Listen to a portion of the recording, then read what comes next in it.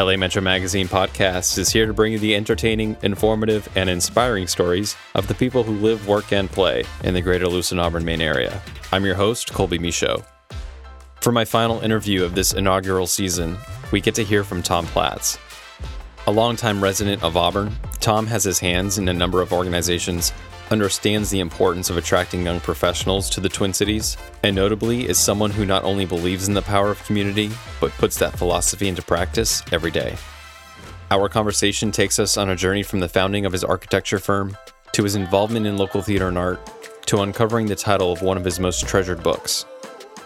This is LA Metro Magazine Podcast, Episode 17.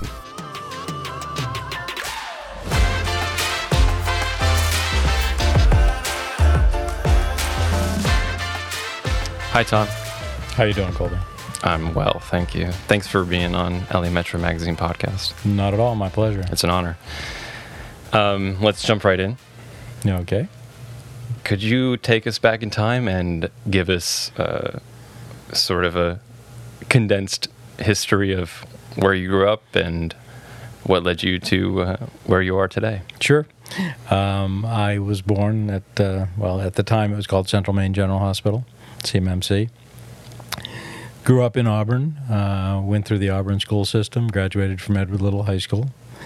Then went down to Boston, went to college for 4 years, took about 3 years off between college and grad school, worked in an architectural firm, and then I continued on with my studies, got a master's in architecture, and came back to the Lewiston-Auburn area to meet up with my brother who had just gotten his engineering degree, and we started Platz Associates as an architectural and engineering firm. And then, when did Platz Associates start? So Platz Associates incorporated in 1980, so we're in our 40th year now. Okay. Yes. And it was just the two of you? It started out just the two of us, and then we slowly grew. I mean, we're not a huge firm right now. We've got about 10 employees, and it's just about the right size. That's we've had a few more at times and a few less, but generally that's about the size firm we are. Mm-hmm. What brought you back to Lewiston-Auburn? Well, I thought a lot about it. I, as I told you, I spent actually 3.5 years working for an architectural firm down in Cambridge, which was great. I enjoyed it. I mean, we got a chance to do large-scale projects. We did the New England Aquarium. We did the Baltimore Aquarium. We were the architects for the San Antonio Museum of Art. Some really, really interesting projects to work on. But by the same token, my brother and I had always talked about starting our own firm. And as a young architect, starting a firm in Boston is ludicrous. I mean, there are so many architects graduating from school down there, and so many huge firms, middle-sized firms, small firms. You would just spend every day trying to get a job. So I felt like I know Maine, familiar with people.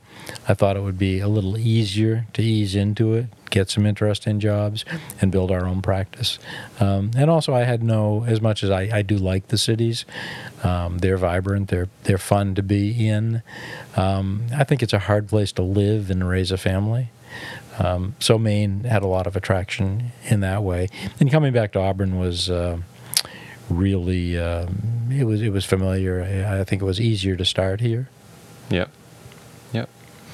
You had the support of the friends, family, and the community that you already were familiar with? Yeah, I had certainly support from friends and family in the community. My father had died that same year that I moved back. So, and I think my mother moved about a year later.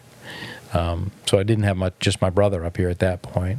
But still, a very familiar community and lots of people I knew.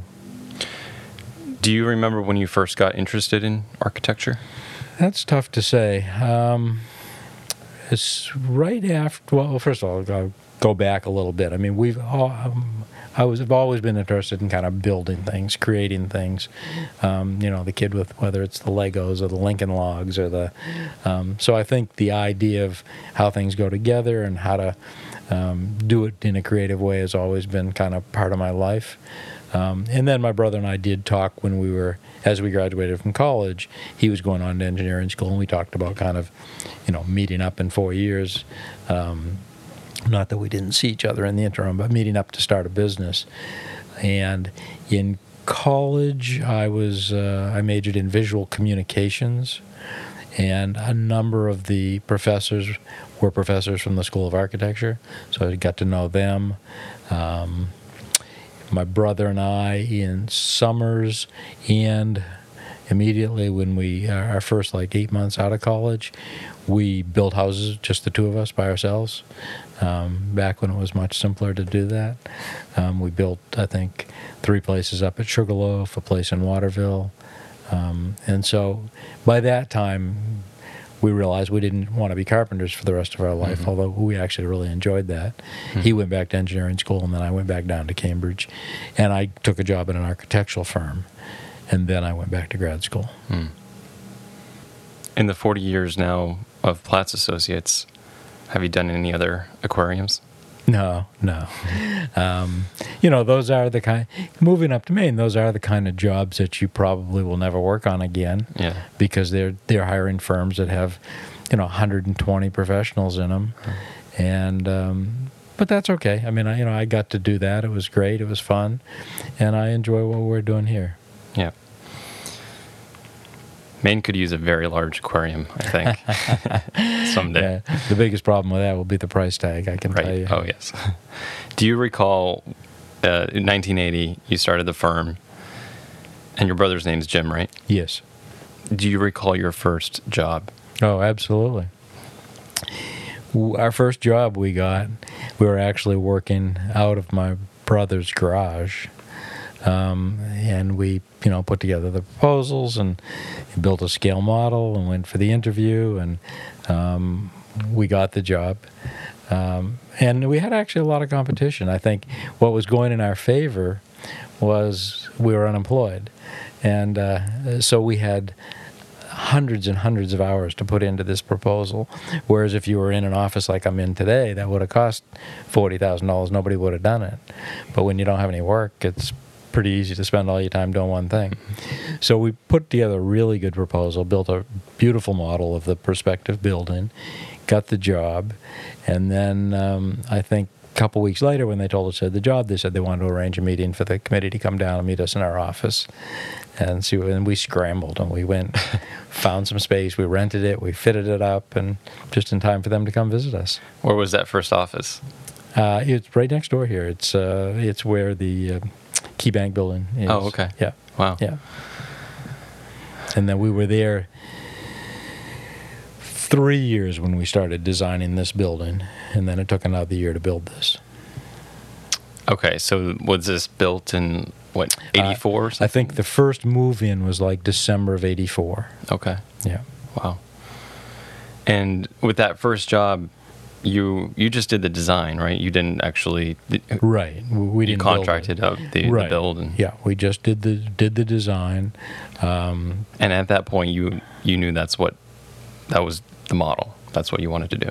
Oh, yes. Yeah. Yeah. So, yeah, it was a big job. It was a fairly good-sized job. So we probably took... I bet it took 9 months to design, over a year to build. It was on the waterfront. It was a school building. It was, and ironically, actually, the construction engineer superintendent of the project was someone I had gone to high school with. And when that project finished, he came here to work, and he's been here for the last 40 years. Wow. Yeah. Very cool. Yeah. How have you, in those 40 years, assembled your team? What do you look for? What we really look for are professionals who are ambitious, creative, and who don't draw boundaries around themselves in terms of what they're going to do. Because we're architects, we do construction management, we do planning and programming, and you could be doing anything at any given moment in time. And so we want people who are really open to kind of stretching themselves. They may be working on one job where half the year they're in the office designing it, and the next half of the year they're out on the site 50% of their time making sure it gets built the way it needs to, because we're actually doing the construction management. So I like people who have vision. And willing to adapt to different environments. Willing to adapt and willing to learn new things. Yeah. Architecture is inherently very creative work. I hope so. I mean, it should be if we're doing it right. Right. What are some other creative hobbies that you're interested in? I mean, I do woodworking and building at home, small things. But I probably, in the last 10 years, have done a lot of photography. I've tried to, as I have gotten older, I've tried to take a few more vacations out in life and travel places and photograph a lot of wildlife, probably more wildlife than anything else, but also cities and icebergs in the Arctic and penguins in Antarctica. How many times have you been to Antarctica? Just once. Just once? Are you going to go back? I don't know. There's many more other places that I'd like to go. So I'm not quick on repeating trips. It's quite the challenge to get there, right? Logistically? To get there, you have to go down to the tip of South America, and then you have to go across Drake's Passage, which is where the Atlantic Ocean meets the Pacific Ocean. And Drake's can be a challenge. On the way over, it was pretty calm. I mean, actually, it was a nice trip over. And you hear really some dramatic things that happen in Drake's Passage. And so thought it was, fine, no big deal. Spent 10 days over there and then came back. Coming back, and I'm on a boat that's probably 275 feet. It was a good-sized boat. We had 45-foot waves that were breaking over this ship like it was a rowboat. How long does the passage take? Took about, I think he did it in 36 hours, not land to land, but rough sea to rough sea, calm sea to calm sea. Yeah. Wow. It took about 36 hours to get out of that. Wow. Most people didn't leave their rooms. Yeah. I mean, just too hard to walk. I mean, I did, and a lot of people got sick. Yeah. What time of year were you in Antarctica? You have to go pretty much in our winter, their summer. It would be, I think they stop most trips there, when it comes to our summer, their winter. And you went as a photography expedition type of thing? Yeah. What did you take pictures of there? Oh, boy. I mean, you take pictures of unlimited icebergs and ice. But lots of white things. Yeah, lots of white things. Penguins, all kinds of birds. And I'm trying to think. In Antarctica, I'm not sure we saw any mammals. You see fish, whales, you see tons of penguins, 3-4 different varieties, but the only mammals are people that we saw. Unlike the Arctic, where you actually see polar bears and Arctic fox and reindeer, and you see lots of things that you don't see in the South. This is going to be quite the departure, but from Antarctica. But you're heavily involved with the Public Theater in Lewiston. I am. How did you first get involved with that, and what is your role today? That was interesting. Back in, let's see if I get the year right, but I think it was 1990, there were maybe 3 or 4 friends who got together with a director from Bangor who was leaving Penobscot Theater and decided we wanted to open a theater here. And it was a challenge. I mean, a lot of people said, nobody's going to come to a theater in Lewiston, Maine. But we did it anyway. So we the first year, I think we rented the movie house that was at the Auburn Mall. There were 2 cinemas in the Auburn Mall. And they had closed. So we rented one of them for our first season, and we were going to only do one show and see how it went. And we did the show, and I think it sold out. So we decided to do one more show. We did that. And then we realized, I can't remember whether the Auburn. I think they wanted to turn the theater into a store, which it eventually was. And we went over and we rented the old Ritz Theater in Lewiston, which when I grew up, when I was real young, it showed first-run films, and by the time I think I left town, it was showing mostly X-rated stuff. And it was vacant. So we rented it from a snowshoe club that owned the building and had their meeting space upstairs. We took the seats. I'm trying to think of where we got I think the seats we got from the Auburn Mall. I think we bought those seats, or they may have given them to us, but they had no upholstery on them. So we took all the bare seats that the upholstery mostly had been ripped off, and I found a woman, and I'm sorry I can't remember her name, an older woman. I say that today, but she seemed old back then. And she had been a stitcher at the mills, and she showed me how to reupholster seats. So myself and 4 other people reupholstered every one of those seats in the theater. Over 300. Yeah, 330 seats we upholstered. Wow. I still have some extras in my basement. But then, so we started that season. This director stayed with us through that season, and then he moved on, and we interviewed and hired Christopher Sherrio, who's there now. Yeah. And we've had 25 successful seasons. Yeah, it's been great. I'm the treasurer of the board. I keep waiting for my tenure to run up, but they keep reelecting me to the board. Yeah, I wonder why. I don't know. Yeah, and I've been on the board for I think 5 years now. Yeah, and it's great to have younger people on the board. You only have 20 more to go. That's right. No, it's been fun to be a part of it and help steer it a little bit in a future. It's a great place, and I think once we get through this COVID, we'll be back and running again. Yeah, hopefully soon. Yeah.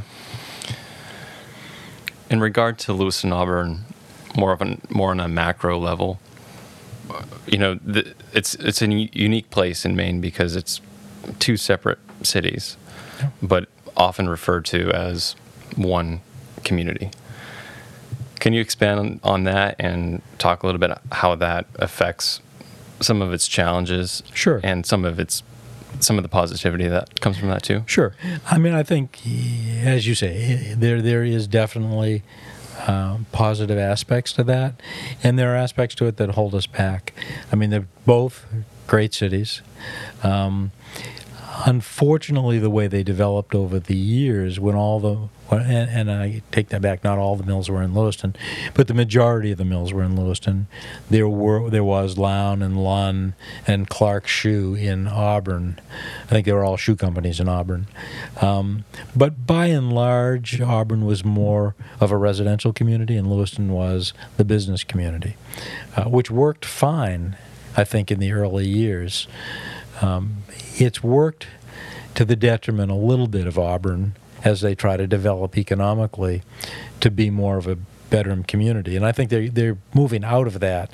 But it's difficult not to have a real dense downtown because residents don't really pay the taxes that businesses pay to kind of keep the town thriving.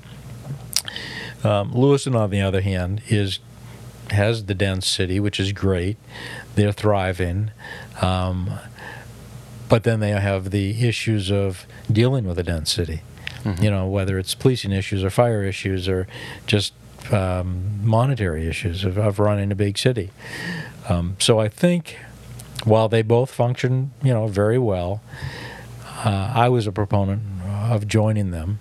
And it's interesting because I think some of the people who were against joining them were more, I was born here, I grew up here, and Auburn's my city or Lewiston's my city, and I'm one of those people, but I think I felt like we have so much strength together, and we use that together. I don't want anybody to think I don't think that we do. I mean, I think we join forces all the time.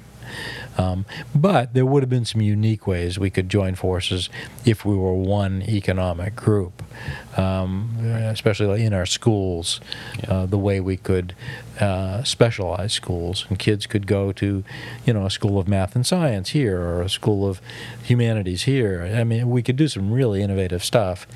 And I don't think it would take away from our identities. I mean, you'd still have Edward Little High School and the Red Eddies. You'd still have Lewiston High School and the Blue Devils. I mean, that stuff would not have to go away. So while I think we'll do fine as two cities, I think it might take a little longer for each city to get where they want to go. I've always thought economically these cities, and I've been here a long time, we're unique in the state in that we don't usually suffer the real deep lows, but we also don't kind of joy in the real highs. We've got this kind of slow, slugging attitude of moving forward, 2 steps forward, 1 step back. So we keep moving forward, but at a slow pace. Mm-hmm. And I think maybe something innovative could have propelled us forward a little faster, but we'll get there. I think I talked to you at one point over the years about, you can correct me if I'm wrong, but wasn't there a proposal for the city of Auburn to have the turnpike exit in New Auburn? Yeah, it's funny. For years and years. And if that had come to pass, how would that affect this community? Yeah, I'm not sure I can tell you how it would have affected it. I mean, I think it would have been positive. Auburn decided early on, I think, and this I get only from what people have told me, I mean, I don't know, mm-hmm. that they didn't want the turnpike to go right through the city. Mm-hmm. And they chose instead to have kind of the Washington Avenue entry to the city. Which in itself is not bad, I think. I mean, I think it could have worked out better than it did. But then for the last 20 years, people have said, we need more exits. We need, an exit downtown, and it'll stimulate growth. And then I think finally, the Maine Turnpike Authority said, okay, fine. We'll fund you one. Here's where it's got to go. They did all the engineering, and then because anybody near it said, well, we don't want the exit near us, right? So it died. Uh-huh. And my guess is the Turnpike Authority is going to say, look, we tried, mm-hmm. and it's not going to happen. I don't know that it's essential. I think Washington Avenue could be improved. Mm. I think if Washington Avenue were more like what do I want to say? More like a turnpike spur than the road it is, where you can get on it in so many places.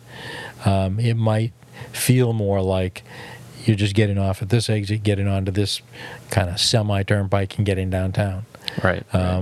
If you could do more like back roads, you could get on and off it in multiple places, but you'd have to go behind the buildings to get to the next 5 buildings or something to keep the traffic really just moving along there at a good pace. I mean, it's already a divided highway, so it wouldn't be that difficult. Right. I think and put things on it that really make people want to stop and shop or do things. You could probably turn it to your advantage. Sounds like a fun project for you. There's a lot of them. Where or what do you hope to see Lewiston Auburn in the next 10, 20, 25 years? Love to see a lot more young people moving in, young professional people, and young people of all walks of life. I think we're starting to build living units downtown, which will start to draw people in. I think the more people we draw in, the more amenities we can offer. I mean, it's very difficult to kind of build a nice restaurant and then hope everybody comes when there's nobody here to come. or build a bar or any of these things. So they kind of have to work in unison. People have to come and take a chance on us, enjoy what we do have, and then we'll build more for them. And I think, again, that is happening. I mean, there's some nice apartments going up. They're filling up pretty fast. We've got more restaurants and bars and pubs than we've had in a long time. A little hard to tell right now with the environment we're in, but I think things really were starting to gel before this whole virus started, and I think we'll pick right up as soon as it goes. But I would like to see in 10 years, a corridor for Bates students to flow right downtown, more students downtown, University of Maine downtown, which will create more housing needs and more restaurants and coffee shops and delis and things like that. I think we have a lot of potential. I think the time's right now. I think Portland is very expensive to live in. If you just graduated from college and you find you need to spend, $3,000 a month on an apartment, and you don't really want to live with 3 other guys, it's a problem. And you can come up here and get some really nice living. And it's ironic because even if you were to work in Portland or Westbrook, you're 25 minutes away. And sometimes people view that as far, but if you lived in Brooklyn and had to get to Manhattan every morning, you better give yourself more than 25 minutes. That's right. Oh, yeah. And you're only 2 miles away. So, and you're going to be trapped on a metal tube. Oh, yeah. I mean, it's a disastrous life if you ask me. Yeah. But so I think we have a lot to give. I know young Portland people have moved up here who went from living in a 900 square foot apartment to having like 10 acres in their backyard for less money. Yeah. And so I think we're really ripe. I think it's unfortunate that we had this interruption right now because we were really, moving fast.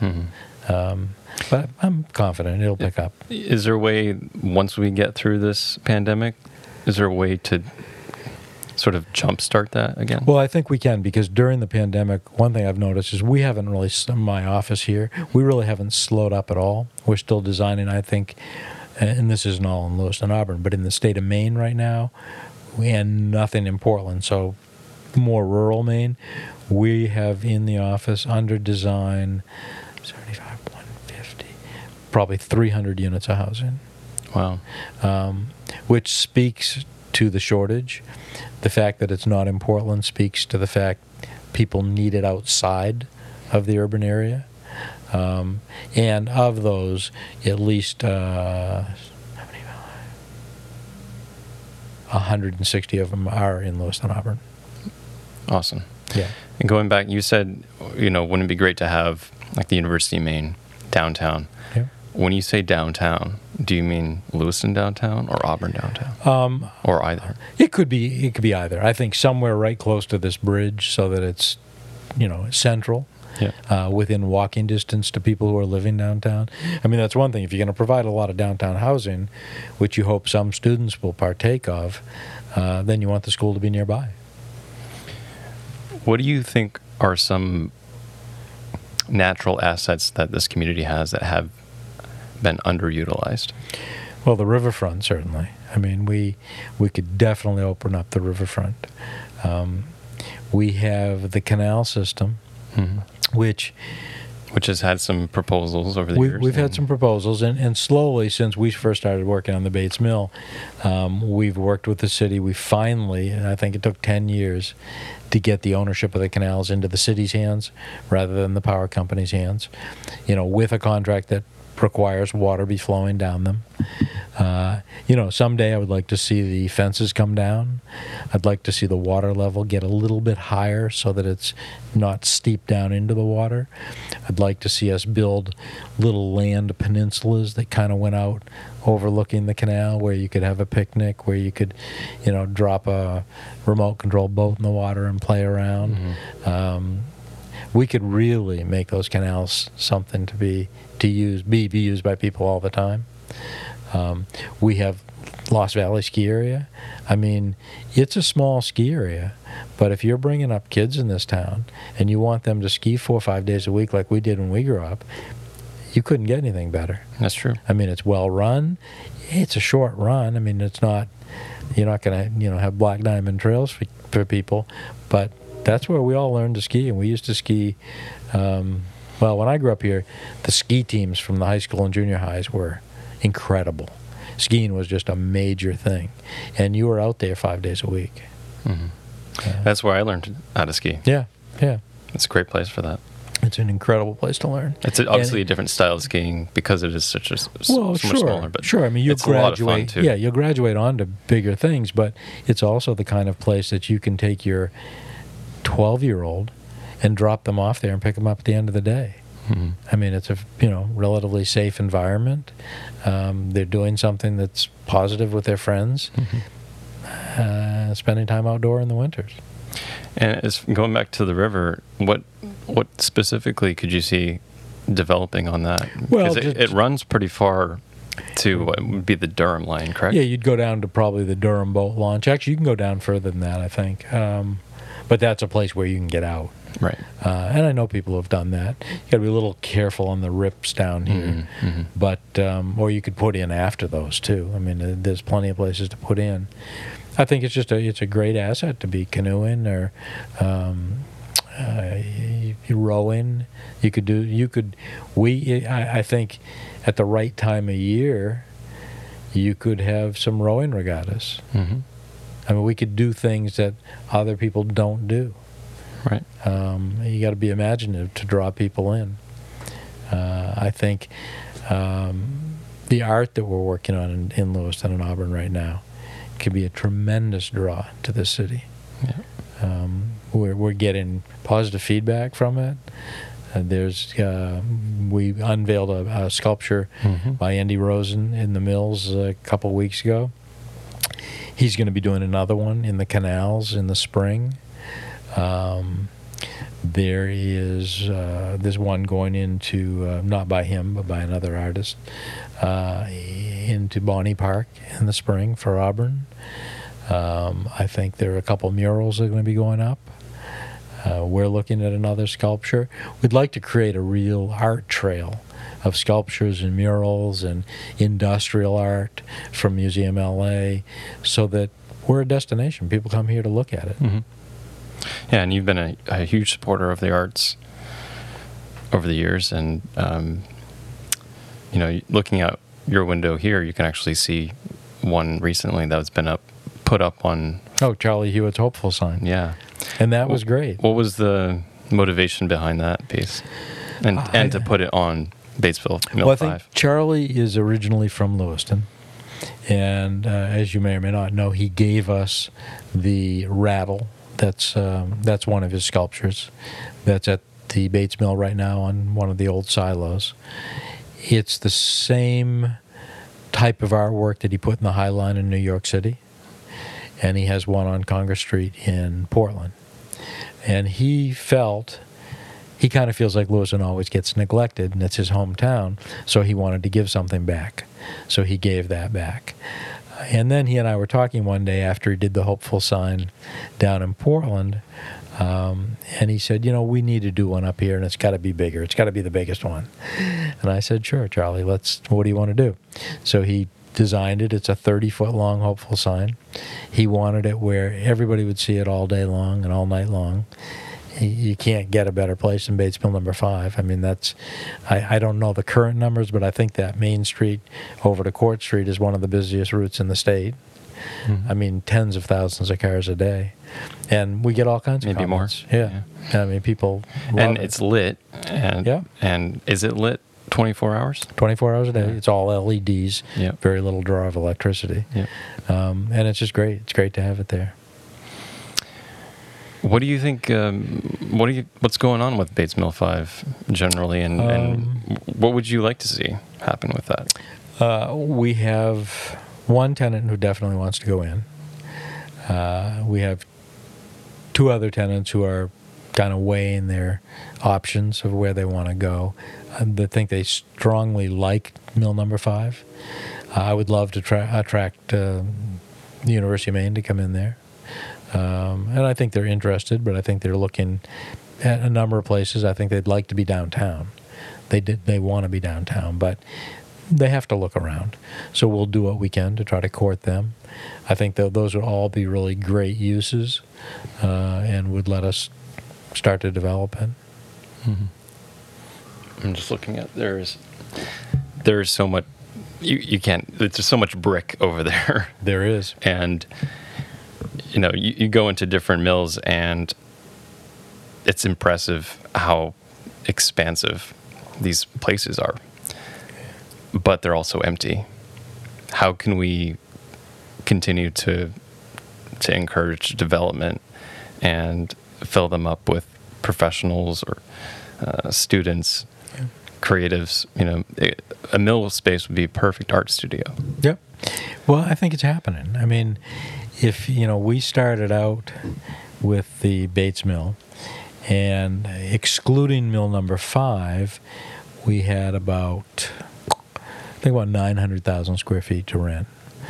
We've developed 700,000 of that already. And it's not all kind of in the past. I mean, Northeast Bank just moved into 20,000 square feet of Mill 2 4 weeks ago. So we are attracting people. I mean, they love the space. The people working there love it, as well as the employers. It's very, as you say, you've been in a very unique space. I mean, it's got all wood timbers. It's 14, sometimes 16-foot ceilings, depending on what building you're in. Things that you would never do in a new building today. You just can't afford it. I mean, you might get 9-foot ceilings in a building today, but 14, 16-foot ceilings, you just can't do it. You could do it in the lobby, but you can't do it everywhere. So it's just phenomenal space. I mean, the windows in some of these rooms are 12 feet high. You go to Mill 6, the windows are 14 and a half feet high. You just don't do those things today. So they're great spaces. I mean, people love them. They make great places for gatherings, restaurants, pubs. We've got, 3 restaurants in the mills right now, and people seem to love going there. So I think it is happening. It's a lot of space to fill quickly, but I don't see it slowing down. I think we're still very. There's a couple things we have. And I don't want to compete with Portland, but by the same token, these businesses do look at Portland. And one thing we have going for us is we have parking. The city has been incredible in making sure that there's enough parking for people to move up here. We also have rents that are 35% less than Portland. So if you're a big company that doesn't really need to be downtown, you don't have people walking off the street to see you, and your employees value being 5 minutes from hundreds of acres of hiking trails rather than being, downtown Portland and working their way out to somewhere that feels outdoors, this is a perfect place for you. If they like to ski, you're a half hour closer to Sugarloaf, which can make a big difference on a Friday night. So I think we've got lots to sell. Recently, a business that came into the mill space was Grand Rounds. How did that happen, and what was the process like? They were competing with other cities. Yes, and why did they choose Lewiston Auburn? So they're a company that started out in San Francisco and grew very quickly. It's a healthcare referral system, and they were just doing really well. I mean, they're handling big companies, managing their healthcare. And what they quickly found was, as they grew, and their companies that they were managing were on the East Coast, or even on the Central Time, it was tough for them to manage because now they need multiple shifts working through the night to deal with the time zone changes. So they decided they needed an East Coast presence. One of their vice presidents was actually from Maine, and actually the owner of the company is from Manchester, New Hampshire. So they had some kind of Northeast roots. So she encouraged him to come here, meet with me, and take a look at the mills, and he just loved them. But he said we have to go through a process. And then I think a couple weeks later he told me that they were looking at Baltimore, Boston, in Maine they were looking in Biddeford, and they were looking in Lewiston. And he said, we need to start out, we're going to have 140 people. We expect to be at about 240 in 3 years and maybe 500 in 6 years. So he said the number of things are important. He said obviously housing for them is important, but they don't need to live right downtown. I mean, they'll all probably be pretty mobile. He said one of the most important things will be parking. And in the end, he said, Boston, he said, there's no parking in Boston. He said, there just isn't any. And he said, it's not the money. There just isn't any. And he said, Baltimore is similar. He said, it's crowded. There's no parking. At the time, Biddeford said they had plenty of parking. And he said when he went down and looked at it, actually, it was all on-street parking. I mean, they do have lots of parking, but it's not guaranteed. I mean, you park on the street when you find a space, and they had plenty of on-street parking. We guaranteed him all his parking in a parking garage. Yeah. And he said, and actually I was very apologetic. I said, it is going to cost you like $52 a month. And he said, he kind of looked at me and smiled. He said, well, our headquarters are in San Francisco. He said, we're paying about $475 a month right now. He said, so we can handle $52 a month. And he kind of laughed. I mean, that's what he loves about Maine. I mean, it's just, you get value for what you're getting. Mm-hmm. And so that really attracted him here. I mean, the mill and the parking, he could have, we just finished out new space for him last year, 50,000 square feet all on one floor. And he has an option on the 50,000 square feet above him for next year. So it was great. And they have great employees. Their employees are probably all somewhere between 25 and 40. Mm-hmm. They don't all live in Lewiston, Auburn. I mean, they live in Sabattis and Turner and Greene and, within 20 minutes of here. And a lot of them live in town too, but, and that's the way it should be. I mean, they love the fact that they live in the country, but they are in a business that deals with people all over the United States. Yep. Yeah, you can't underestimate the power of trees. Right, exactly. And that we have. And he was saying projecting to have 500 employees in 6 years. That's what they were originally projecting. I don't know where they're at right now. I think here in Maine or just in Maine, across the country. In Maine. Okay. I think they're at like 240 right now. Mm-hmm. So they have been growing. I don't know if they're on track that they were originally, but they definitely have been growing. But if they do get to that point, they're all going to be housed here in Lewiston, correct? Right. That was the idea. Yeah. In terms of their main, they're not going to do another office somewhere else in Maine. Right. Yeah. I mean, I say that. I certainly hope they're not. And so one of the factors in choosing that space, the mill space, was the option to grow into it further. We've kind of guaranteed them the ability to expand. Right. That's great. Switching gears back to you. Are you a reader? Yes. Sometimes I'm, I wouldn't say to a detriment, but I'm occasionally accused of, when I'm in a room with lots of people, of just reading my book and not talking to anybody. I now read everything on a Kindle. I never used to do that. Mm-hmm. But when I started traveling, I realized I can't carry all these books. And so I think I'm on my 800th book on my Kindle. Wow. So I probably read at least a couple of books a week. And those Kindles, too, have gotten really, really nice. Like, the newest ones have it looks like real paper, right? Well, it looks like real paper, and they're really tiny now. I mean, they're just so. Your listeners won't be able to. Yeah, I know. but they're so thin, and they're so light, and light. Having an entire library in this thing. Yeah, it's amazing. I love them, and I read all the time. I mean, I read till 1 a.m. You've got a very low battery warning on here, but I'm assuming you haven't charged it in weeks, right? Yeah, because the things last forever. Yeah, they go for a few weeks. What's in your library? Is it an eclectic mix? Yeah, I have no specific thing that I read.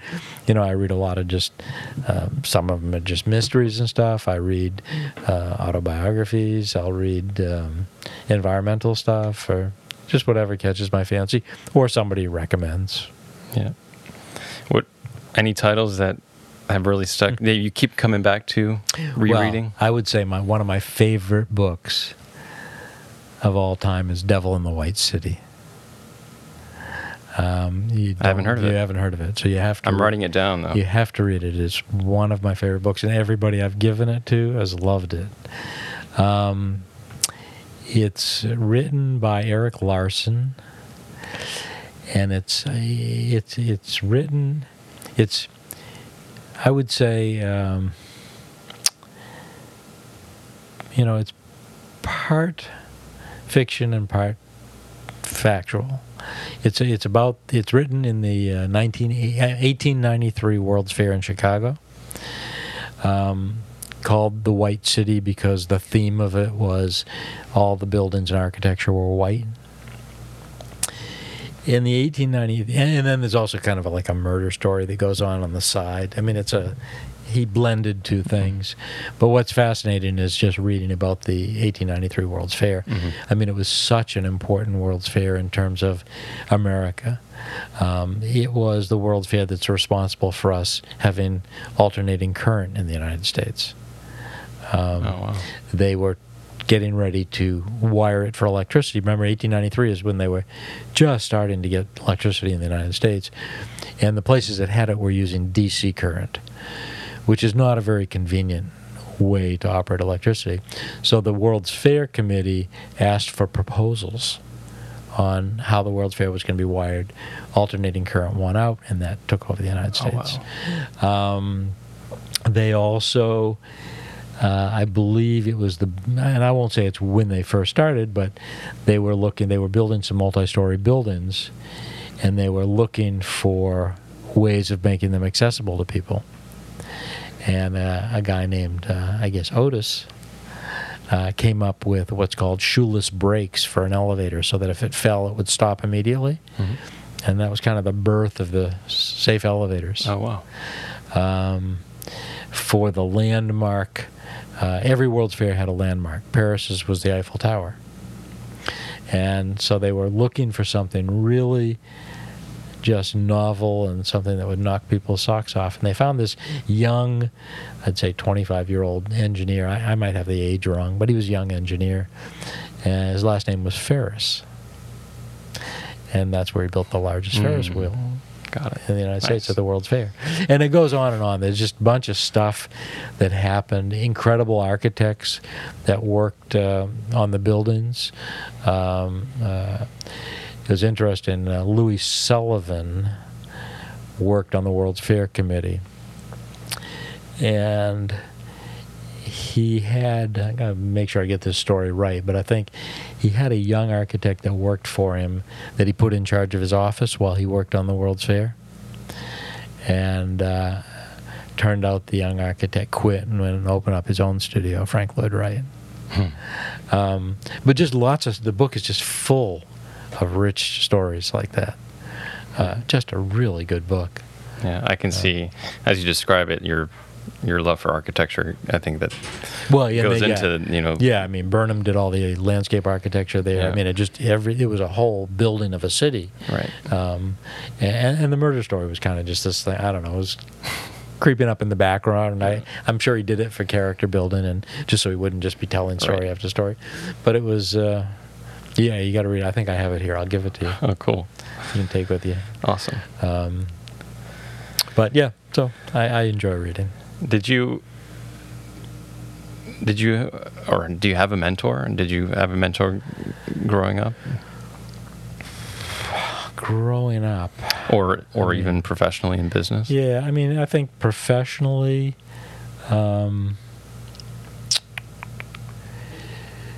I wouldn't say one specific one. I mean, I would say I was definitely influenced by Frank Lloyd Wright's architecture, and certainly was when I was in grad school. Worked with some really great architects before I went back to grad school, and I think they all, in different ways, influenced me. I don't think, I've had a mentor in the last 30 years. I mean, I've kind of been on my own up here, so I wouldn't say I did. As a young kid, I think, probably most people's mentors are their fathers. I mean, just they kind of shape what you're gonna, how you think and what you might be in life.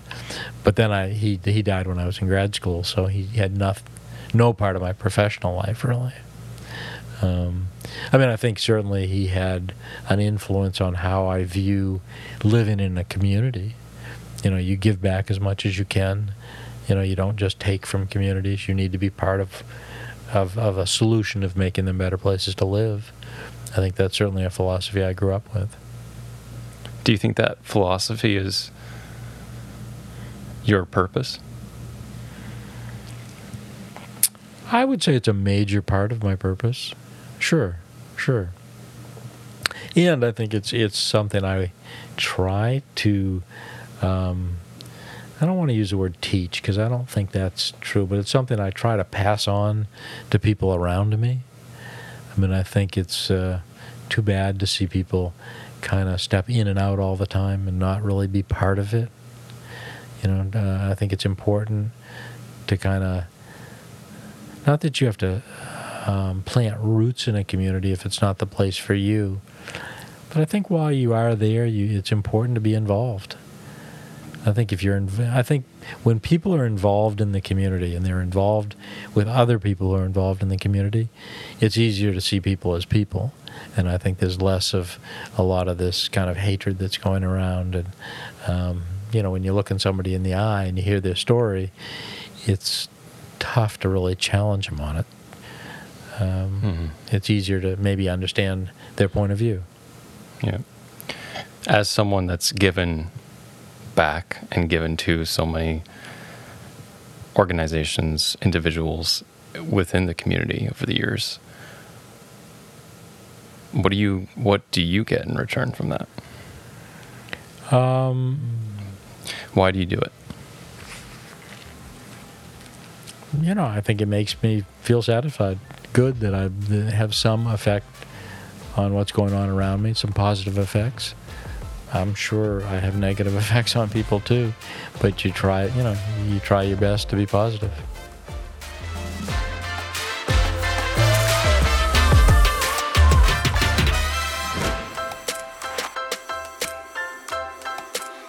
My thanks to Tom for sharing his time, wisdom, and insight with us. It was awesome to hear the perspective of someone who's given so much to the community he truly cares about. As Tom is my last guest of this first season, be sure to stay tuned for a special edition season finale. Positive vibes and well wishes from all of us at LA Metro Magazine. Until next time, I'm your host, Colby Michaud. Make sure you're being entertained, staying informed, and getting inspired.